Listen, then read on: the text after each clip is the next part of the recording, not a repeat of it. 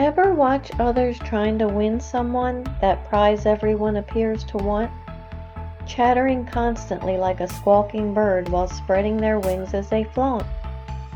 Trying to keep the prize's attention by being longer and louder than others.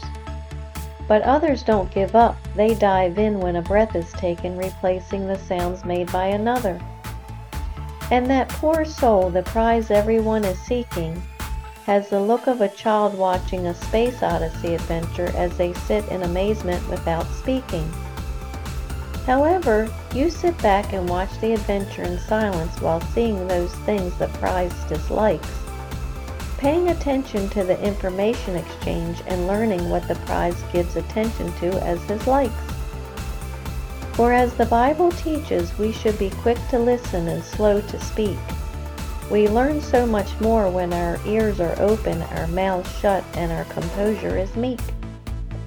And then the prize looks over at you, wondering why you're not participating. Your quietness and observance is not what he expected, while on your performance he is awaiting.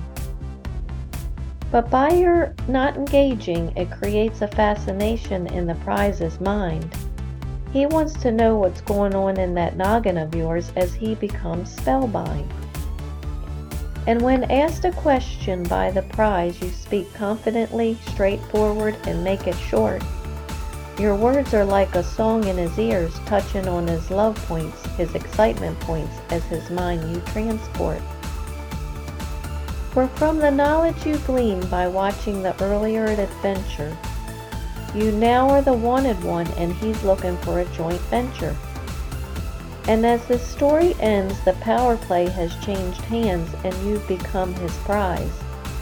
So you get to decide if a relationship will develop as he begins the bird flaunting with his constant tries.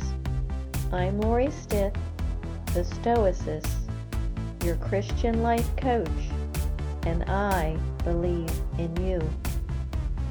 If you like what you mentally now see, join my website to learn and think like me at stoicmatchmaker.com.